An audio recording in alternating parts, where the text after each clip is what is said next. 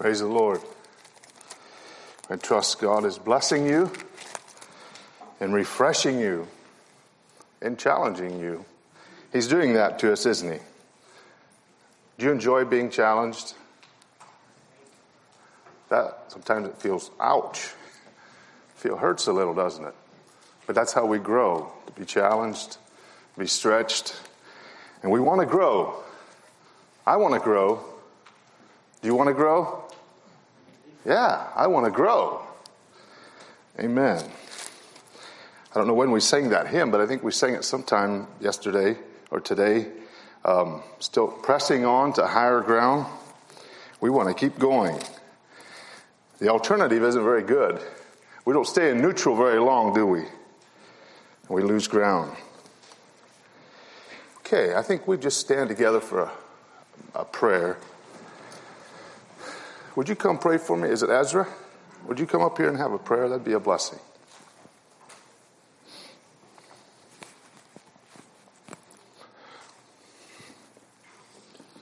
Kind Heavenly Father, I want to thank you for another day and thank you for the opportunity of coming and being here at this Bible school and help each one of us to learn what you would have us to learn and help us to be fertile hearts that would have good soil ready to receive what you would have us to learn. Amen. Be with Brother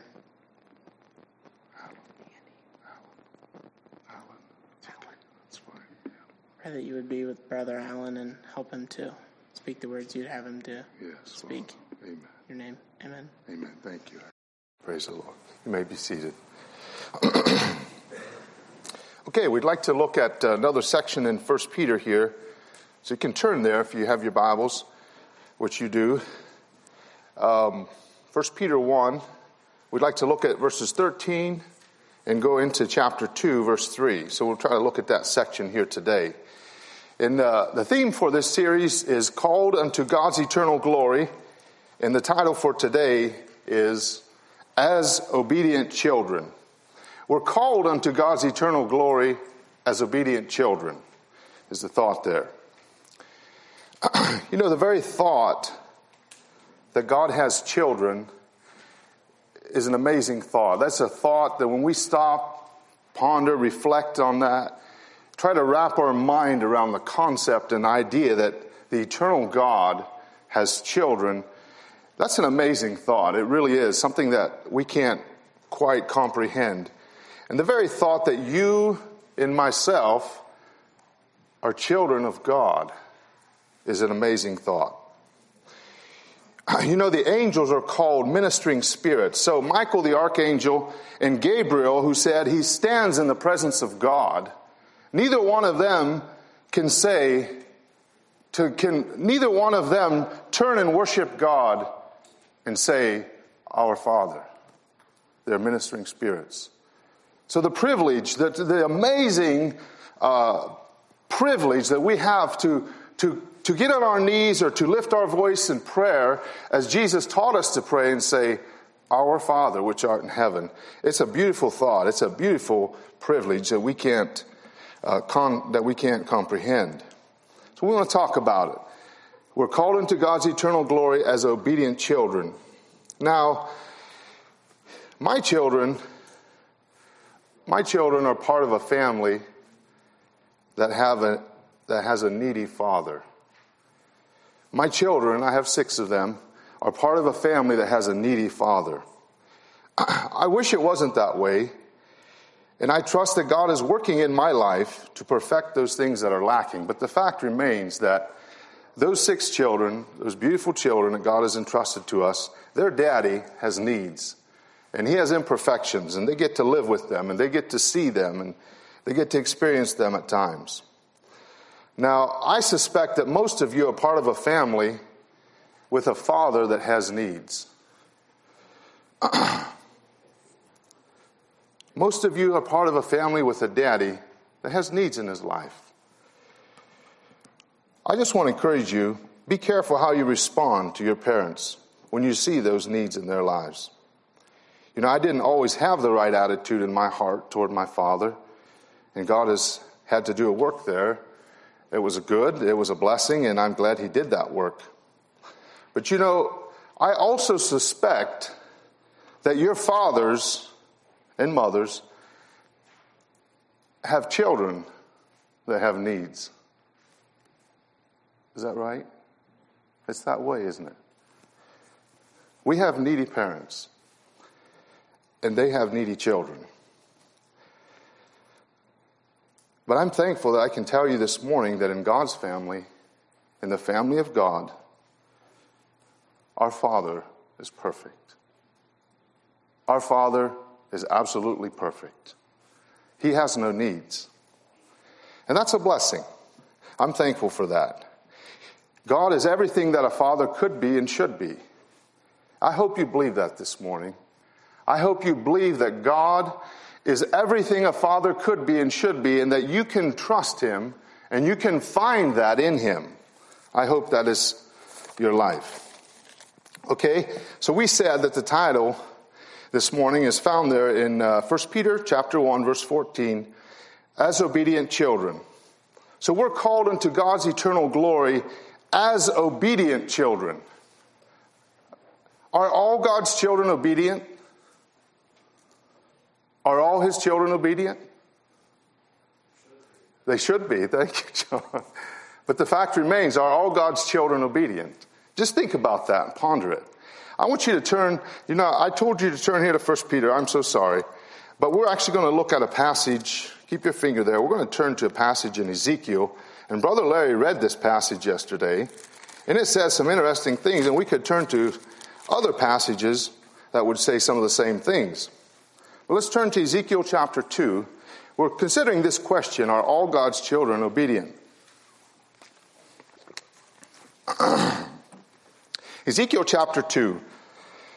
We're going to start reading in verse 3 and read through verse 5. And this was after Ezekiel, or he's commissioned there to the Spirit entered into him, and he's commissioned to speak. And this is what God says to him in verse 3. And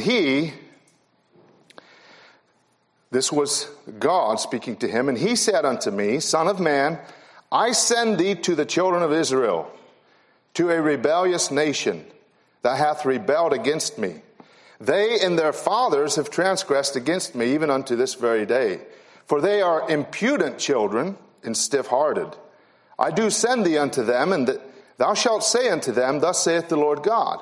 And they, whether they will hear or whether they will forbear, for they are a rebellious house, yet shall know that there hath been a prophet among them. That's an interesting phrase. So according to that, those children were not obedient. He says they were impudent and stiff-hearted. They were a rebellious nation that rebelled against him. And so you see the problem that God had in the Old Testament. And I'm sorry, but I think it's still God's problem today at times, is obedient children. And now we want to try to look at this passage in 1 Peter 2, and we want to remember and realize that we are called unto this eternal glory. That's where we're headed. We're on a journey. We said that yesterday. We're strangers and pilgrims. We're sojourning through this world. We're going towards that eternal glory, and we're called there. The Almighty God has called us. Our Father. And he has provided for us a great salvation we tried to look at yesterday. So we can go and we can be on the journey. And now, he says we should go as obedient children. Let's turn to Ephesians chapter 2. Are all God's children obedient? Ephesians chapter 2 says this. We'll read verses 1 through 4. And you hath he quickened. I'll wait just a second. Ephesians chapter 2 verse 1. And you hath he quickened who were dead in trespasses and sins, wherein in time past you walked according to the course of this world, according to the prince of the power of the air, the spirit that now worketh in the children of disobedience, among whom also we all had our conversation in times past, in the lusts of our flesh, fulfilling the desires of the flesh and of the mind, and were by nature the children of wrath, even as others. And we praise God for verse 4 that says, but God. Amen? Who is rich in mercy. So there we have, it talks about the Spirit that works, the Spirit that is alive, the Spirit that is moving and working in the children of disobedience. What all that means, I'm not going to expound on it, but the question is, are all God's children obedient? And then it says in verse 3 that they were by nature the children of wrath. To me, that sounds like people that are not converted or born again. And let's turn to Ephesians 5, verse 1 yet. One more reference.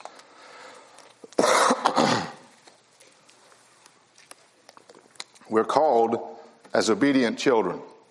Ephesians 5, verse 1, be ye therefore followers of God as dear children. And that word dear is the same Greek word that when Jesus was baptized and also there on the Mount of Transfiguration, God came down or God spoke and he said, this is my beloved Son. And it said, this is the same word here. It's saying, as dear children, as beloved children, be therefore followers of God. I think that's a good definition for obedient children. Followers of God. Not only has he grace to impart into our life, to empower us and the wisdom to direct us, but he wants to invest that in our life. But he has also given us, not only does he have the grace and the wisdom for us, he's given us an example in the life of the Lord Jesus. Okay. There's some things, when we think of this passage, let's go back to 1 Peter chapter 1. That's where we're at. 1 Peter 1. I don't think I'm going to read it. We're going to work down through it, and then I might read each section as we go. Okay. When we think of the passage today, in order to be obedient children, okay, just like children in our natural families, in order to be obedient children, there are some things we don't do. And there are some things that we should do. That's pretty simple. So we see that in the passage today. There are things that we do that make us obedient, and some things we refrain from doing. Obedient here simply means attentive hearkening. It's compliance or submission. The picture is children that are listening, children that are listening with the intention of living it out, of submitting to the direction and following it. Okay, let's look at some of the characteristics of God's children. We'll try to look at 4 today from this passage. In verses 13 through 21, let's read that. The first one. Wherefore, gird up the loins of your mind and be sober, and hope to the end for the grace that is brought unto you at the revelation of Jesus Christ. As obedient children, not fashioning yourselves according to the former lusts in your ignorance. But as he which hath called you is holy, so be ye holy in all manner of conversation. Because it is written, be ye holy, for I am holy. And if you call on the Father, there's that word again, we're children, right? And if you call on the Father, who without respect of persons judgeth according to every man's work. We heard about that this morning. Pass the time of your sojourning here in fear. For as much as you know that you were not redeemed with corruptible things, as silver and gold from your vain conversation received by tradition from your fathers, but with the precious blood of Christ, as of a lamb without blemish and without spot, who verily was foreordained before the foundation of the world, but was manifest, was revealed. So we said that yesterday. The vision for salvation, that the heart of God and the purpose of salvation was planned way before the foundation of the world, but was manifest in these last times. Jesus Christ was revealed in these last times for you, he says. Verse 21, who by him do believe in God, that raised him up from the dead and gave him glory, that your faith and hope might be in God. So the first characteristic we want to consider, the first characteristic of obedient children is that they are holy in life. They are holy in life. Our text literally says, verse 15, in all manner of conversation. So they are holy in all of life, is the picture there. We don't use that word conversation that way, but it simply means in their manner of life. or their lifestyle or their life, their living. Now, I don't know what you think of when you think of the word holy or holiness. We heard that word last night a few times, and we attribute it to God. And it's right. Holiness has its origin in God. It definitely doesn't have it in mankind. That is the origin of holiness.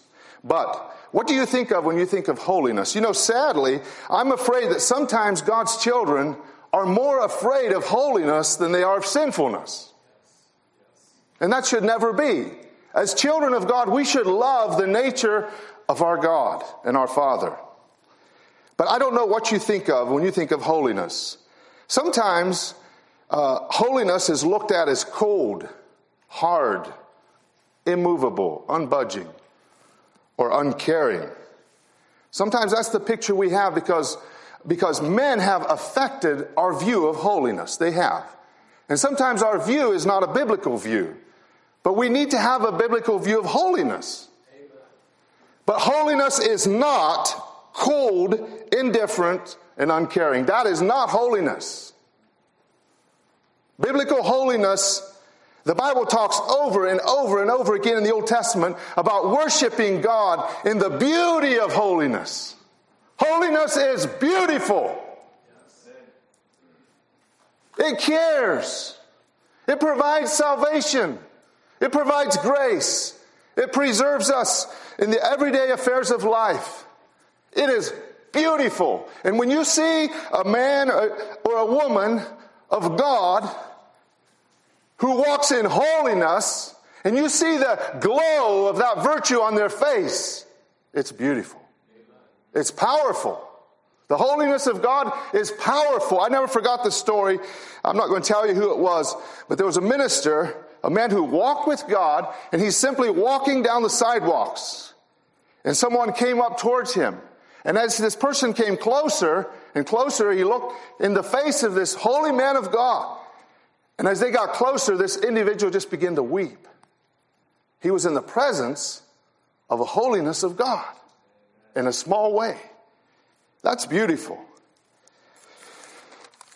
So remember that God is a perfect Father. His children aren't always obedient, I don't think, but He is a perfect Father. And when He calls us to something, He has our best interest in mind. God isn't trying to make our lives miserable. Oh, why do we have to do that? That's not God's heart.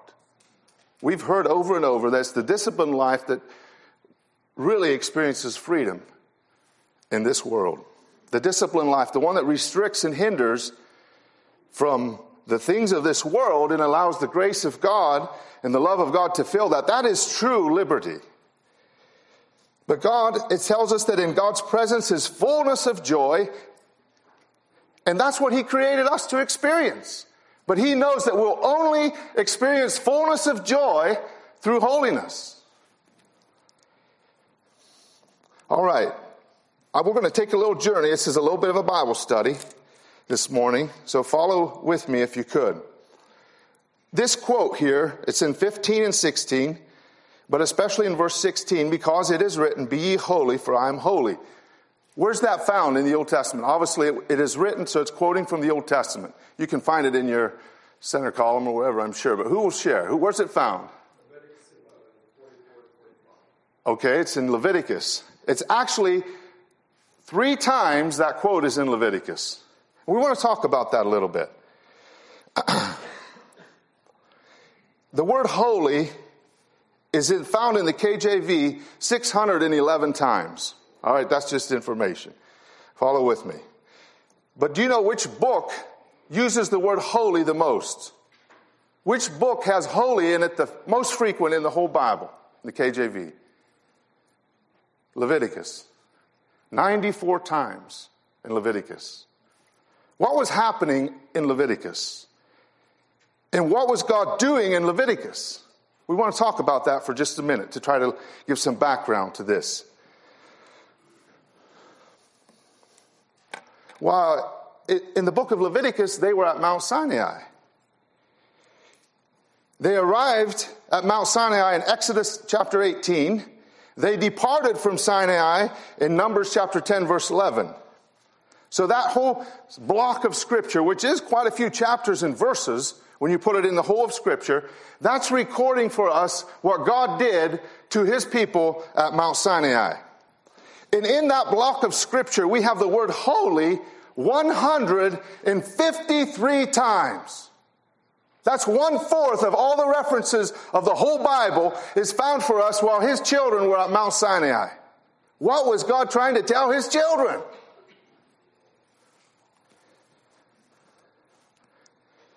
Let's turn there. Keep your marker here in Peter, but let's turn to Exodus chapter 20. You know this account. You know your Bibles. Exodus chapter 20.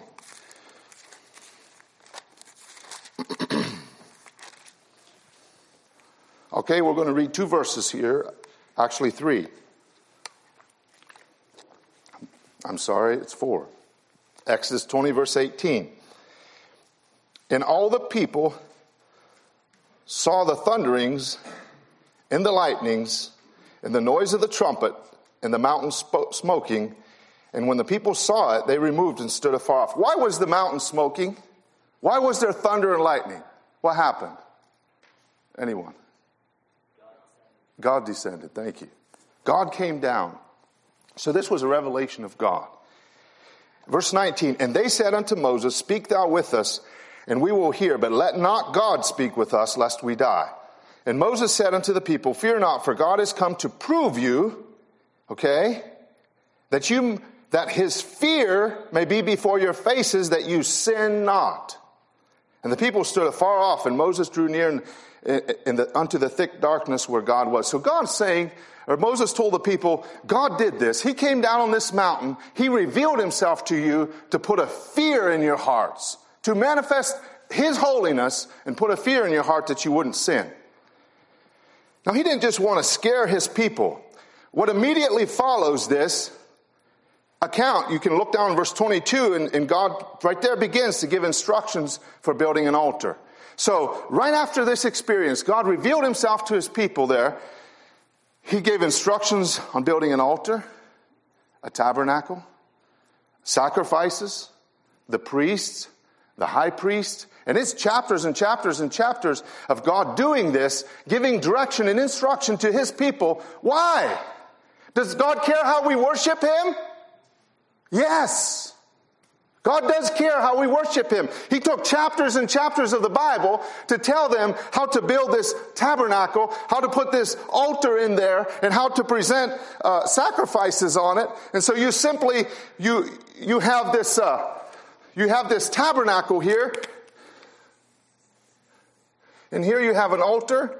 There's this is a crude drawing, but you have a holy place and the most holy place, and the altar is there, and he gives them direction, and you have priests that offer these sacrifices. And so you come in here, and the majority of the people never even entered this.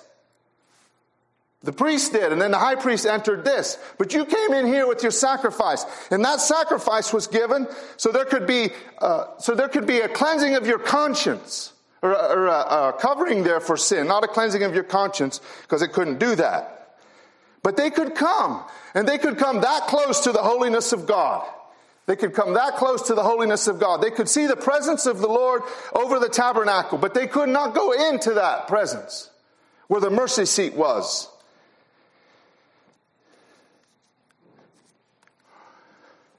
Is it important to God that his children are holy?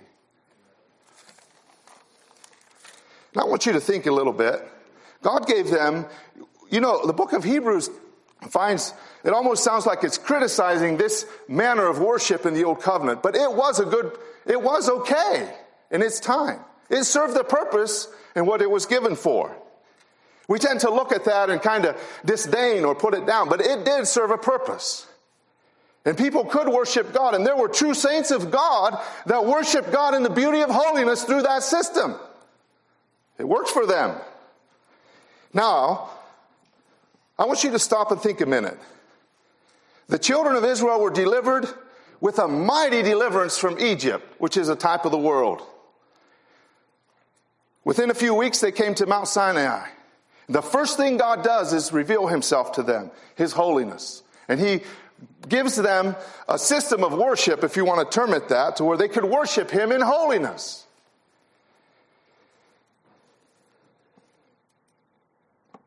In a sense, they had what they needed. I don't think we should ever contradict that. They had what they needed for their time. Is that right? Yes. They did. Were there holy people among them? Absolutely. There were holy men and women there. They weren't all, I don't believe. Now, you would think after God provided all this for them, a mighty deliverance out of Egypt, he fed them every day with manna. He gave them water out of the rock. He provided for their everyday needs. He provided them a tremendous way to worship him in holiness through the sacrifices, through the priests, etc. You would have thought that these people would just progressively grow in holiness. Did God have a reason to not expect that? With all that he did for them and all that he provided for them, that they would just increase and grow in holiness. I think he had a right to expect that.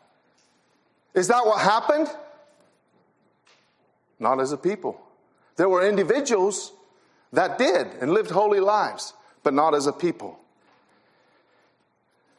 There wasn't a progressive. Matter of fact, it went the other way. And you see it also in Leviticus, I think it is, where it talks about the warnings that if you turn away from God, this will happen. And if you, I'll do this. And if you don't repent, I'll do this. And if you don't repent, I'll do this. And if you don't repent for that, I'm going to send you into captivity. That's what happened. There was not a progression.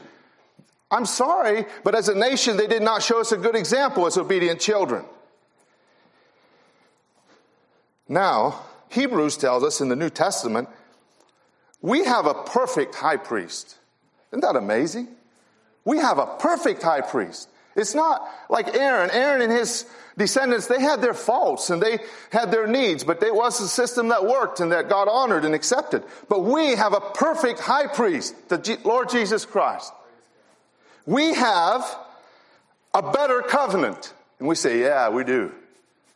And we say, we have better sacrifices, we have better promises, and we have a better hope. And we say, yeah, we have that. The new covenant is way better. But do we have better fruit? Do we have more holiness? Do we have more of his holiness in our life? We have better than they did. Is it a wrong expectation for God that his children would steadily grow and increase in holiness? God expects that from his children. I think he has a right to expect that. Look at the provisions we have through the gospel. Now, I said,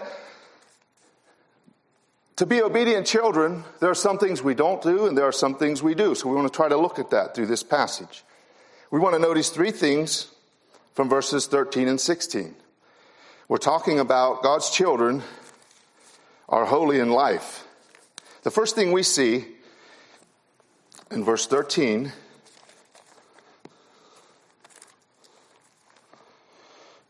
gird up the loins of your mind.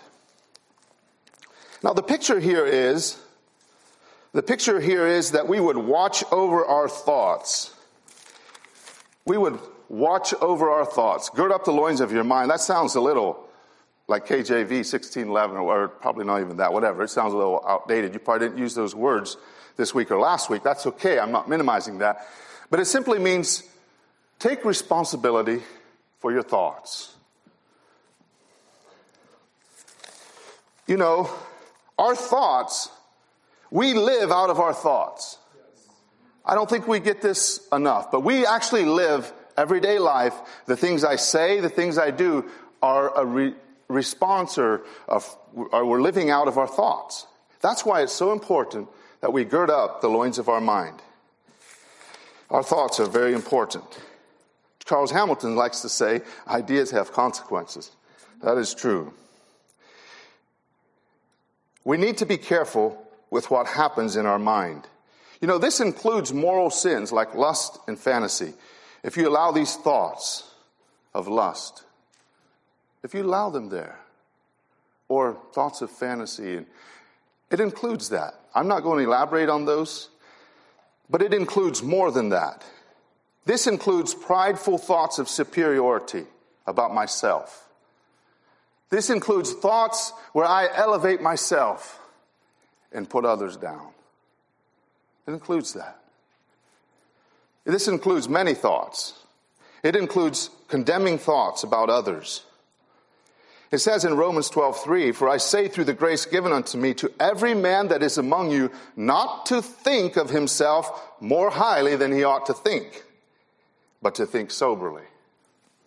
And that's exactly, Romans 12:1-3 and 1 Peter 13 and 14, I was amazed at how much those are parallel scriptures. But this includes not only lustful thoughts, immoral thoughts, it includes condemning thoughts. It includes thoughts of pride or thoughts, if you allow your thoughts to think where you're always a hero, you think of yourself as a hero and doing great things and impressing other people. The whole thing, we just need to gird up the loins of our mind. That is important if we're going to live a holy life. But we tend to think that if we just allow it in our mind, it's okay. We would never do this. We would never look at that pornographic image. I'm sorry, we would never share with someone that we did that. Or look at the pornographic image, but we would leave a lustful thought in our mind. So somehow we separate that. We think if I didn't do it, then it's okay to think it. And that's not true. Now, we can't help if there's temptation there, but we can't allow those thoughts in our mind. We need to take responsibility and discipline and not allow our mind to be uncontrolled and undisciplined in those thoughts, because we do live out of our thoughts. Just because we don't do it or say it, but we allow ourselves to think it, that doesn't mean we're okay. But the real battle for us is going on right here at this point. It's a big battle for all of us. So if we would be holy children, if we would be obedient children, we must learn to discipline our minds. Romans 12:2 says to be transformed by the renewing of your mind. That'd be a positive way of looking at it. And I simply think that happens through the Word of God.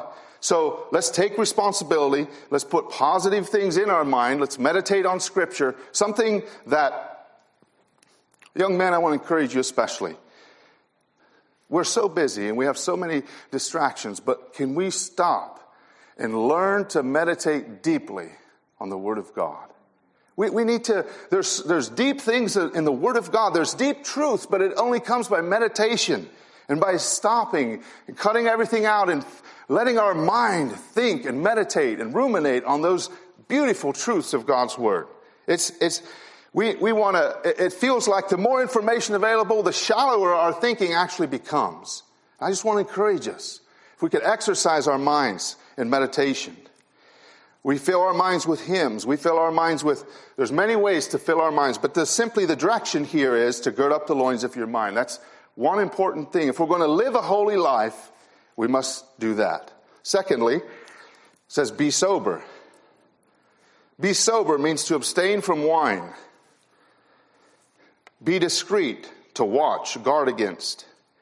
It says in 1 Peter 5, verse 8, be sober, same word, be vigilant, be alert and awake, for your adversary, the devil, goes about as a roaring lion, seeking whom he may devour. Same word there. But be sober. If we're going to live a holy life, it takes sobriety. Now, sobriety or sober doesn't mean we need to go around through life long-faced, pessimistic, doom and gloom. And no, that's not sobriety. Sobriety means you're alert, you're discreet, you're watchful. It doesn't mean you don't have joy and peace and rejoicing in your life. Not at all. But sometimes we have a different view of sobriety. But it does mean that you're alert and you're watching and you're careful And you're going through life that way. Like you're on enemy territory. Because we are. You know, God's children experience tremendous joy. But the fact is, the battle is real. Our enemy is real. He's a roaring lion seeking whom he may devour. So we go through this world, we go through life carefully, prayerfully, with our ears open, our eyes open, filling our minds with the Word of God, and endeavoring to be faithful and obedient children to God. But the battle is real. It's kind of like if you think of, let's say you're a messenger and you're passing through enemy territory, enemy lines in a battle or a war. You would be careful. I mean, you would go through there carefully. That's the picture I have. You would be sober. Sober, it's the literal Greek says to abstain from wine. Why would you abstain from wine? What does wine do? Too much wine. Takes you into a world of unreality. Unreality, but it dulls your senses too. It dulls your senses. Now, sobriety doesn't just mean that we abstain from wine. There are other things that we encounter in life that dull our senses, our spiritual senses. And we heard about that this morning. I don't need to elaborate on it. But technology has that effect. I'm sorry. We need to be aware of it. The people that are not Christians, they're writing the books against technology saying this stuff affects your minds. It affects your life. So if you use it a lot, detox out on the weekends. You put your phone away. You don't ever sleep or have your phone in the bedroom. They have all these lists of things. These are people that aren't Christians. Technology dulls our senses. It can, especially. So there are other areas that dull our senses. Affluence and wealth. We heard about that this morning. Lavish eating and banqueting. And then there's many good things in life. Good things. But we can be so wrapped up in it that it's actually having a dulling effect on us spiritually. Sober. Be sober. All right? Thirdly, not fashioning yourselves according to the former lusts. Now, fashioning here is the same Greek word as in Romans 12:2, where it says, be not conformed to this world. Fashioning, conformed, same Greek word. It's an interesting word in the Greek. We're not going to go into that.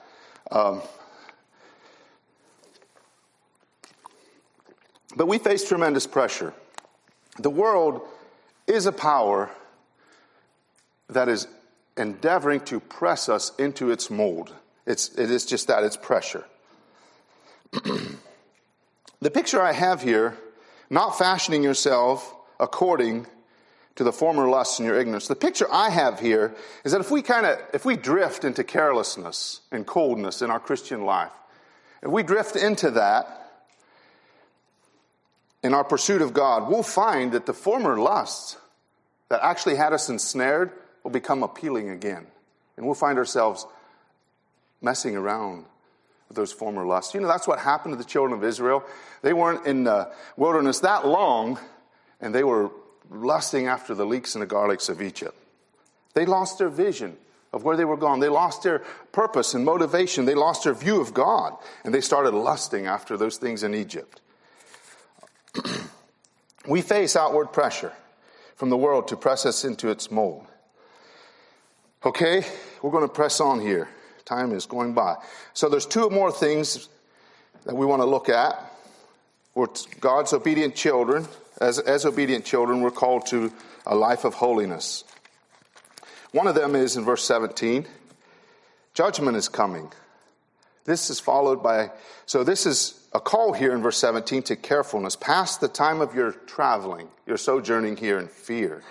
In fear, simply be careful. It's a call to carefulness, to holiness. We have a divine appointment at the judgment seat of Christ. And some scholar, I'm not going to elaborate on this much, but this is simply a reminder. We heard about it earlier this morning.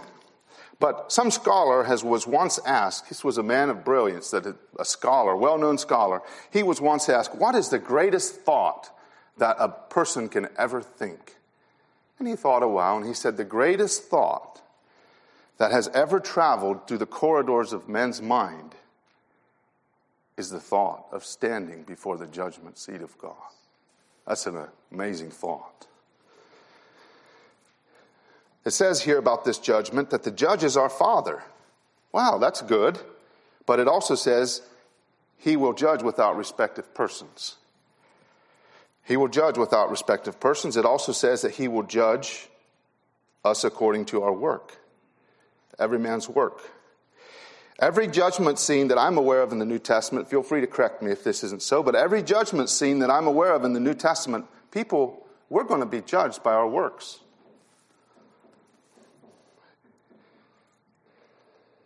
Not only for a judgment against sin and unrighteousness, but also our work, our labors in the kingdom will be judged. As it says in 1 Corinthians 3:13, of what sort it is. Is it wood, hay, or stubble? Is it gold, silver, and precious stone? That's sobering thoughts.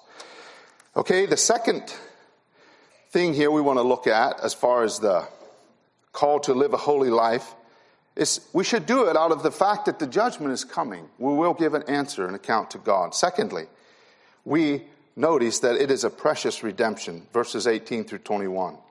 We were not redeemed with corruptible things like silver and gold, but by the precious blood of Jesus. God didn't stretch out his finger to bring us salvation. He didn't stretch out one finger and bring us salvation.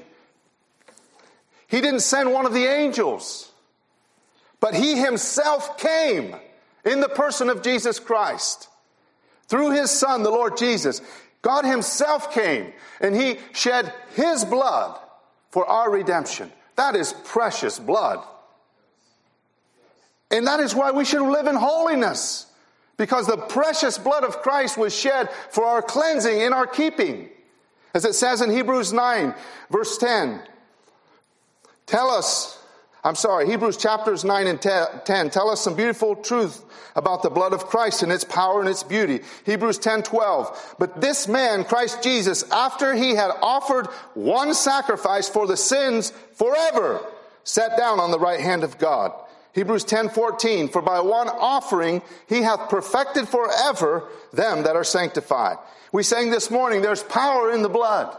But our salvation, our redemption was procured and brought to us through the precious blood of Jesus. And we have the warning later in Hebrews 10 that we don't trot underfoot this blood of Jesus, the blood of the covenant, and count it an unholy thing.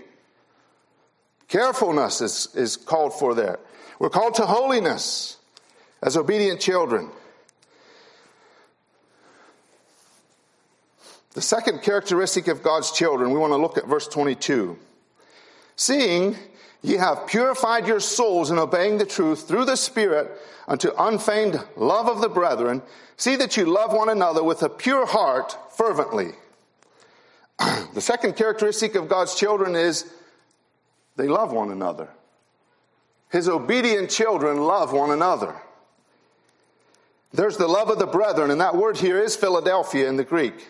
1 John 3:14 says, we know that we have passed from death unto life because we love the brethren. He that loveth not his brother abideth in death. And there's a love for the people of God. There's a love for the church of God. I love thy kingdom, Lord, the house of thine abode, the church our blessed Redeemer saved with his own precious blood. For her my tears shall fall, for her my prayers ascend, to her my cares and toils be given, till toils and cares shall end. There's a love for the people of God, for the church that he died to redeem with his blood. For her my tears shall fall. Have you ever shed tears for the church of Jesus Christ? A love of the brethren. We can pray for other churches and outreaches. What happens in your heart? What happens in my heart when we hear that the church over there is struggling? We can say, yeah, well, I figured that was coming. We can usually have something to say. God forbid. But if we love the church of Jesus Christ and we hear some of this people are struggling, there's this other church group. It might not be part of our group, but we hear they're struggling. Do we care? Do we have that love of the brethren in our hearts? Will we love God's people? Do you pray for those who are suffering in persecutions, in prisons, in other countries? The Christians. We're called to do that, to remember them in prayer. This gets a little more specific. It says, love one another. So there's a love of the brethren, and see that you love one another with a pure heart fervently. My, that's quite a picture. Pure heart fervently. Would you like to be part of a church like that?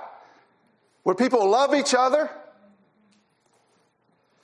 That's a challenge. It says it again in 1 Peter 4 verse 8. He says, and above all things, after he gives all this direction that we're going to look at, and some of it very practically through these chapters, he says, above all things, have fervent charity among yourselves, for charity shall cover the multitude of sins. Charity will deliver you from many offenses and sins. True love of God in our hearts for one another. It's so beautiful, young people. Let's get a vision for it and go after it. God wants us to live it out. He has a full supply of His love that He wants to pour into our life so the Church of Jesus Christ can actually love each other.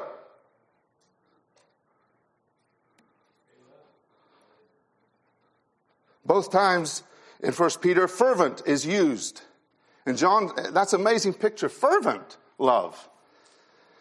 John said, my little children, love one another. Gentle old saint, Apostle John, they say when they carried him in front as an old man, set him up on his tottering legs, he addressed the congregation. He said, brethren, little children, love one another.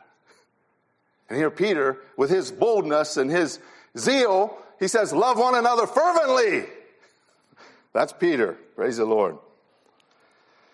Intensely. Intense love would take care of many sins. This love suffers long and is kind. Suffers long and is kind. Are you? Do you suffer long? I don't do so well with that.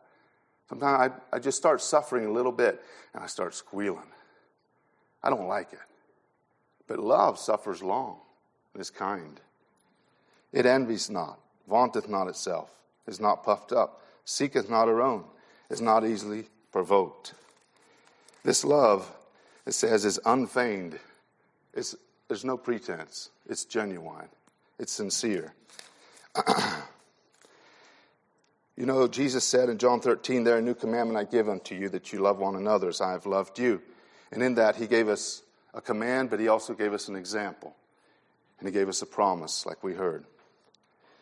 Jesus showed His love to us by laying down His life. In that hymn, Heart with Loving Heart United, it says, the second verse says, may we also love each other and all selfish claims deny, that the brother, for the brother, will not hesitate to die. That's beautiful. That is beautiful. And I've been told that there was a church group in Eastern Europe that actually made it a matter of membership. If you wanted to be a member, you had to consider, is there any person in this congregation you would not be willing to lay your life down for? And you could not be a member until you were willing to lay your life down for any other member. That's quite a test of membership. Years ago, I talked to a young man who was struggling in his relationship with his father. And his father maybe wasn't all he should have been. But I could relate to this. I struggled with that some in my own life till God did a work in my heart. But I just told him this. I said, okay, so you have your father and this is you. And you want this relationship to work out. I said, the only way I see it will really work out is if one of you die. So I said, you can go ahead and try to kill your dad, or you can die. He chose to die, and it was a blessing.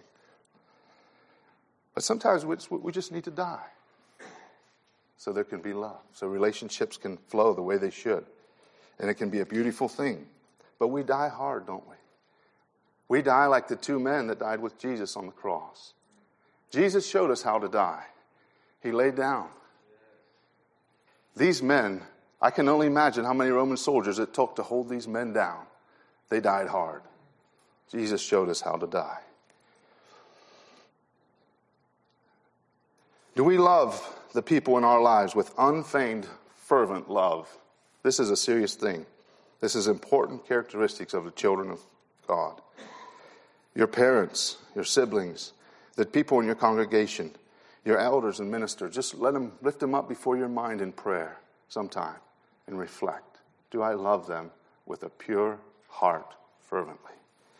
The third characteristic of God's children is they are born again by the word of God.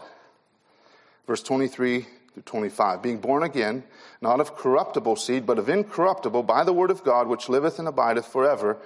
For all flesh is as grass, and all the glory of man is the flower of grass. The grass withereth, and the flower thereof falleth away. But the word of the Lord endureth forever.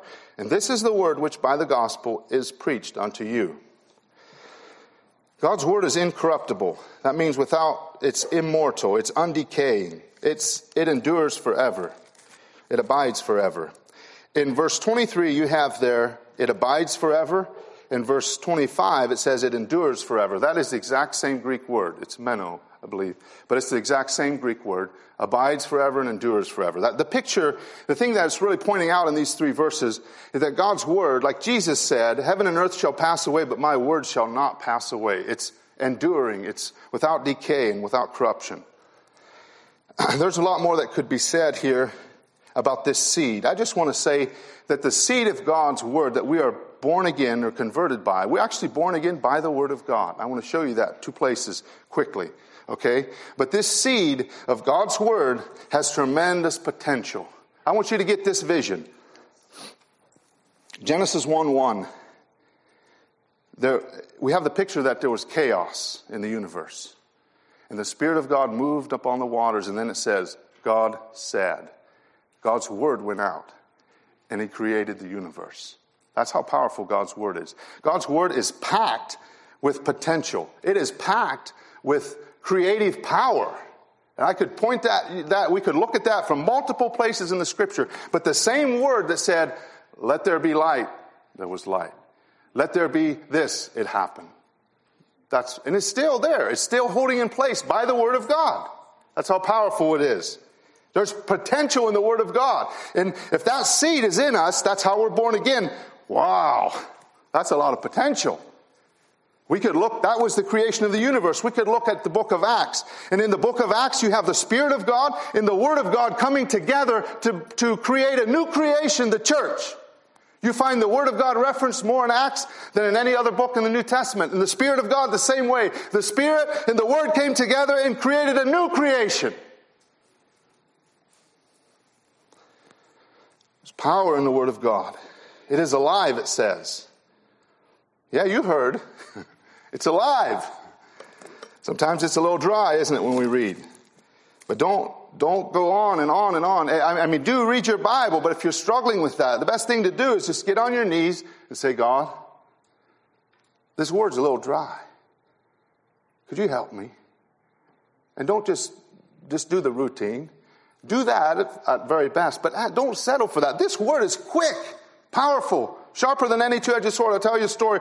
I'm running out of time. Okay, so this Jonathan Goforth went to China, and he met this Mandarin, this Chinese governor or leader there. It was a Mandarin, I believe. And he gave him the Word of God, the New Testament in Chinese, to this Mandarin who had never heard the gospel before that I'm aware of in the account. This Mandarin, this Chinese official, took this New Testament and began to read it. And he came back in a few months, and he said, missionary, what is in that word? I can no longer commit adultery. I can no longer steal. I can't do it anymore. What is in this word? And the word of God transformed his life. Can you imagine just reading the Bible like you never read it before? That's how we need to read it. Okay, it makes his children alive. I really would like to look at these two examples. We'll maybe look at one for sure. Let's turn to the Gospel of John. Keep your fingers here. We're talking about being born again by the Word of God. This came so real to my heart in the last 3 months. I just need to share it because it blessed me, if you'll let me. John chapter 5, the Gospel of John chapter 5, reading verse 24. You probably saw this a long time ago, but it was a blessing to me. John 5:24, Jesus speaking, truly, truly, or verily, verily, I say unto you, he that heareth my word and believeth on him that sent me hath everlasting life, and shall not come into condemnation, but is passed from death unto life. Verily, verily, I say unto you, notice this verse, the hour is coming and now is, when the dead shall hear the voice of the Son of God, and they that hear shall live. And I used to always think, yeah, okay, the time's coming. I mean, Lazarus, he called Lazarus from the tomb. He raised some other people from the dead. And the time is coming when he'll call the dead out of the graves. That is not what he's talking about in this verse.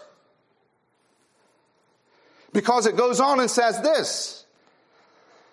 Verse 26, for as the Father hath life in himself, so hath he given to the Son to have life in himself, and hath given him authority to execute judgment also, because he is the Son of Man. Marvel not at this. Don't marvel at what I just told you, for the hour is coming in the which all that are in the grave shall hear his voice. And they shall come forth, they that have done good unto the resurrection of life, and they that have done evil unto the resurrection of damnation. So verse 25 is not talking about the last resurrection. Verse 25 is saying that the hour is coming and now is when the dead shall hear the voice of the Son of God and shall live. And that's how any one of us are made alive in the Spirit. The Word of God comes and faith comes up from our heart, and there's a holy conception that takes place, and we are born from above. But that is now. The dead shall hear the voice of the Son of God, and they that hear shall live. That's how we live. By hearing the voice of the Son of God. That's how we're born again. In Acts 16, we have an example. I'll just tell you the story about the Philippian jailer there. And he came out and he said, he was trembling. And he said, sirs, what must I do to be saved? And they said, repent and believe the gospel, whatever it said there. And then it says they begin to speak unto him the word of God. They said, repent and believe. And then they started ministering him the word of God. And sometime in that ministry, he heard the voice of the Son of God through the word of God, and he was born again. Isn't that a blessing? That's my hope in preaching the gospel. That men and women will hear the word of Jesus, and there'll be faith rise in their heart, and they'll be born again. We don't get them into the kingdom by men's philosophies and ideas. Okay, the fourth characteristic of God's children is that they are growing in grace. And Peter had a burden for this. 2 Peter 3:18 closes there with him saying, but that you would grow in grace, in the grace and the knowledge of Jesus Christ. He had a real burden that God's children would grow in grace. In spiritual growth, here again, in spiritual growth, we have things that we need to put off. If we want to grow in grace, there are things we deny ourselves of if we want more grace. We heard about that. There are also things that we have to do to put on, is the picture. It mentions some things here that we need to put off. Chapter 2, verses 1 through 3. Wherefore, laying aside all malice and all guile and hypocrisies and envies and all evil speakings, as newborn babes desire the sincere milk of the word, that you may grow thereby. If so be, ye have tasted that the Lord is gracious. I'm going to run through these rather quickly. But in spiritual growth, if we would grow spiritually, there are some things we put off. Especially outward things. We put them off. It names them here. All malice. It doesn't just say malice. It says all malice. I like Peter's zeal in there. All malice. That means badness, naughtiness. It's the opposite of excellence. It's the opposite of moral excellence. Malice. Put it off. God predestinated us to be conformed to the image of His Son. That is the purpose God has in calling us and saving us through the Lord Jesus, that we would be conformed to the image of His Son. That is His purpose. His eternal purpose. That He might be the firstborn among many brethren. Put off all malice, all badness, all naughtiness, all that is not excellence, all that is not perfection. Secondly, lay aside all guile. Guile. Guile is decoy or trick, deceit, craft. The Vine says it's bait, a snare, or subtlety. Webster said it's cunning or duplicity. Lay aside all guile. And I'll just give you an example of this later in chapter 2. It says in verse 22, speaking of Jesus, who did no sin, neither was guile found in His mouth. Lay aside all guile. And it goes very closely with the next one, hypocrisies. Acting under a feigned part, pretense, or deceit. You know, the Pharisees were called hypocrites. They did not, and the reason they were is not because they were so concerned and careful, outwardly careful for holiness. Jesus said, do what they say, just don't do as they do. For they say and do not, He said.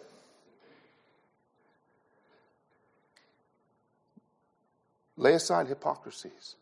And we tend to think, we can easily think, this applies only to the people that are really being careful, The people that are taking extra steps to be careful, they're the ones that are, we call it legalism. And we had a visitor at our church years ago.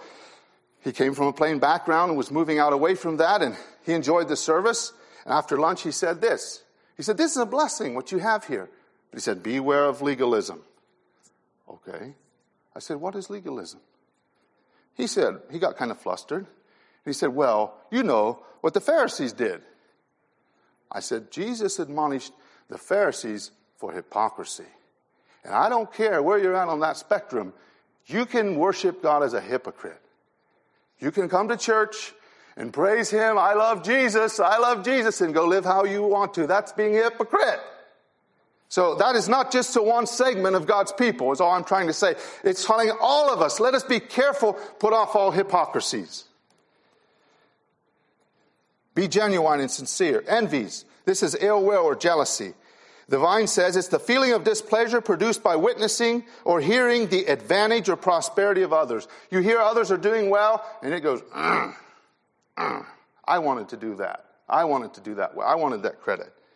And I just want to say this, the envy, young people, envy has destroyed so many of God's children and so many of God's churches. I could stand here today and weep over it. Envy. May God help us. Put off envy. Beware of envy.